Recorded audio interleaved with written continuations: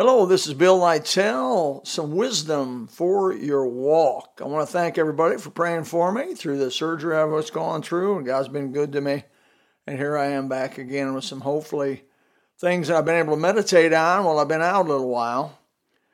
I have known people through the years that have backslidden, born-again Christians that have backslidden. I don't question their salvation.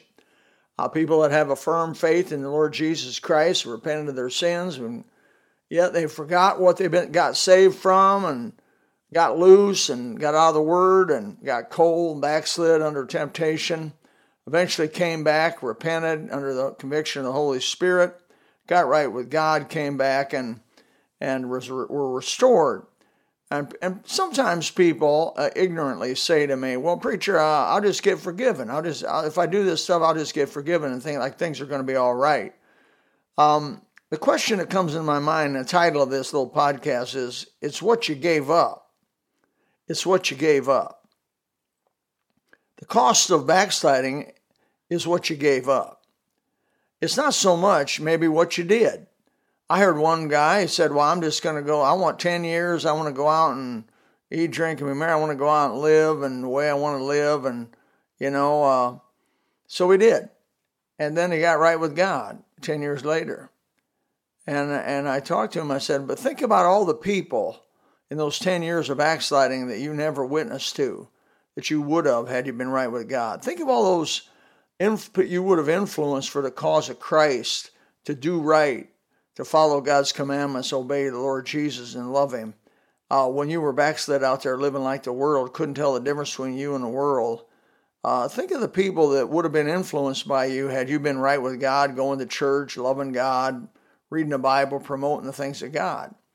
Look at the souls. Let's look at maybe some of the souls that you actually would have led to Christ. If you're a soul winner or passing tracts out, spreading the gospel, people lead other people to Christ once in a while. And so, what about those souls that never heard the gospel from you, but you were the guy to give it to them, but you didn't give it to them because you were living for yourself and selfishly out there fulfilling the lust of the flesh? What about them? What about the things you gave up as far as your heavenly reward goes? Because every idle word the man speak, give an account of. Every work that you do, even to a cup of cold water in disciples' name, Jesus said you'll receive a reward, an eternal reward. It could not be taken away from you. Treasures in heaven, the Bible says. And so I think of this parable that Jesus taught. By the way, a parable is a earthly illustration of a heavenly truth. You can't take every little detail of a parable and try to make doctrine out of it. It never was meant for that. A parable has one major truth that it's teaching, which usually can be worded in a sentence. Some people take a parable and they'll try to say, well, this means this and that means this and that. Now, if Jesus said it, like in the case of the parable of the sower, where he defined each one of those elements in his interpretation, absolutely, positively, that's true in the way he did it. But that was Jesus defining his earthly illustration and giving it heavenly wings, as it were, a heavenly truth. We can't do that. We take the Bible for what it is. In this parable, mentioned here in Luke chapter 12, verse 16, it says, the ground of a certain rich man brought forth plentifully. And he thought within himself, saying, what shall I do? Because I have no room where to bestow my fruits. And he said, this will I do. I'll pull down my barns, build greater, and there will I bestow all my fruits and my goods. I will say to my soul, soul, thou hast much goods laid up for many years. My IRA is looking sweet. Take thine ease, eat, drink, and be merry. Lay back, play shuffleboard, put some shorts on, get out in the sun. And God said unto him, thou fool, the word moron, this night shall thy soul be required of thee. Then whose shall those things be which thou hast provided? All your little precious stuff, your precious tools, ladies, your china, all that stuff handed down by grandma and great-grandma won't really be valuable to your great-grandkids or your grandkids. They'll probably be taken to Goodwill. So the Bible says in verse 21, so is he that layeth up treasure for himself is not rich toward God. And that's where I want to stop. When people backslide, and you and me, Every day that we backslide, or what is backsliding? Living for yourself in disobedience of the Bible. Because really, if you want to be right with God, you have to live for others. This little poem says, others, Lord, yes, others, let this my motto be, that when I live for others, I might live like thee. Let me live from day to day in such a self-forgetting way that even when I kneel to pray, my prayer might be for others. Others, Lord, yes, others, let this my motto be. A person that's right with God is not living for themselves, they're living for others. Why? Because Jesus saved them, gave you a new life in Christ, and your purpose now is to obey God and help others get what you got, which is the salvation found in Christ. And so our whole focus, our money, our time, treasure, and talent, all focused around one thing, and that's promoting the kingdom of God as the Bible and the New Testament tells us how to do it. So somebody that lays up treasure for himself, or if I may say it this way, lives for himself and is not rich towards God, is a fool. That's what God said. I didn't say it. Jesus said it. Luke chapter 12, verse 20, 21. It's what you give up in backsliding that is so horrible. I believe ultimately there'll be a lot of weeping and gnashing, not gnashing of teeth, but there'll be weeping at least at the judgment seat of Christ.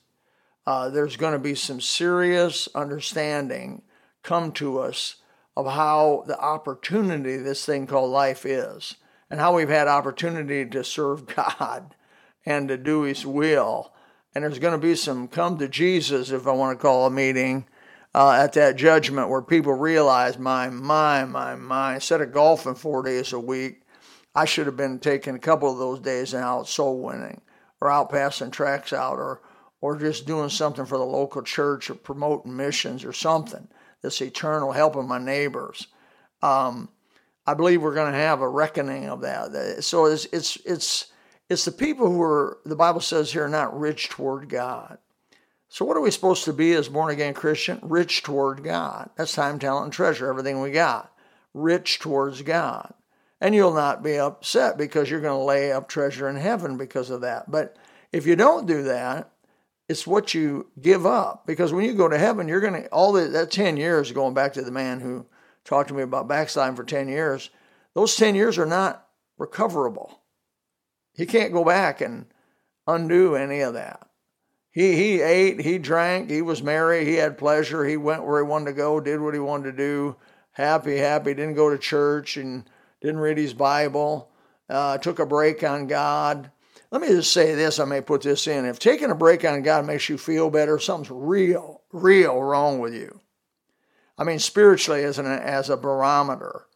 If you can miss church and feel better, if you cannot read your Bible and feel better, if you can take a break on memorizing Scripture and feel better, if you can back off on the things of God and feel better, something is deeply, deeply wrong with your spirit. I mean, to the place where I'd wonder, am I born from above? Do I have the Holy Spirit in me? I'd wonder about it. I would. I'd begin to question it. I'd be going to the Word of God. I mean, recently a young lady came to me and she said, I'm going to take a break on church. I said, what's that mean? She said, well, I'm not going to go to church she hadn't been in church now for about 9 months, 10 months. I thought, if you can get better by being away from church, maybe you're not who we are. Maybe you don't have what we have. Maybe you got a form of religion, the Bible says, but no power, no Holy Spirit. And that could be, and I believe some people do get in church and they look like a wheat and they act like a wheat, but they're really a tare. They don't really have the Holy Spirit. So if you're saved in name only and you haven't repented and trusted Christ and received the Holy Spirit, you're never going to be able to be a good Christian. And maybe that accounts for a lot of the people who fall away and fall back or fall off, is that they never really had it and they faked it till they make it, as they say. And they came to the place where they lost it. So the question I ask you is, be accountable to God. Set a schedule for living for God. May your schedule be your master. Read your Bible at a regulated time, or go to church in a disciplined manner. Sunday night, Sunday morning, Sunday night, Wednesday night, Sunday school.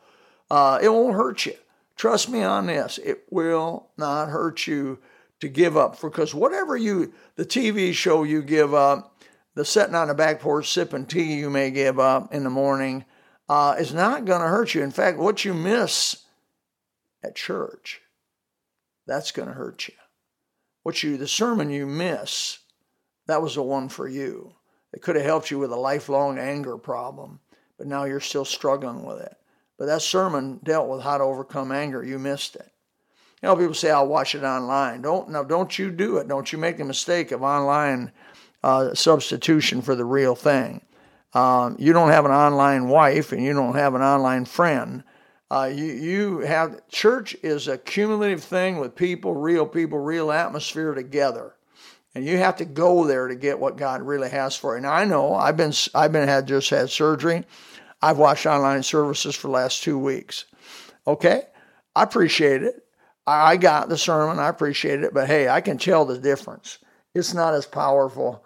It's not as impactful as me being there, shaking hands, hugging folks, loving on folks that are there, realizing we're all one in Christ, and feeling something that cannot be produced online is the cumulative presence of the Holy Spirit. Because where 2 or more gathered in my name, there I am in the midst. So 10 people gathered together have a power and an impact that one person alone at home does not have. And so may that help you. Some truth, some wisdom, some contemplation. Don't miss out. Don't you go backslide and waste years that God has given you. There's a song out there called Wasted Years, Wasted Years. Oh, how foolish. Maybe you know it. I've sung that for years. Oh, don't waste your years. Live for Jesus. Love you, folks. Thank you for listening in on this podcast, Wisdom for Your Walk, Bill Lytell.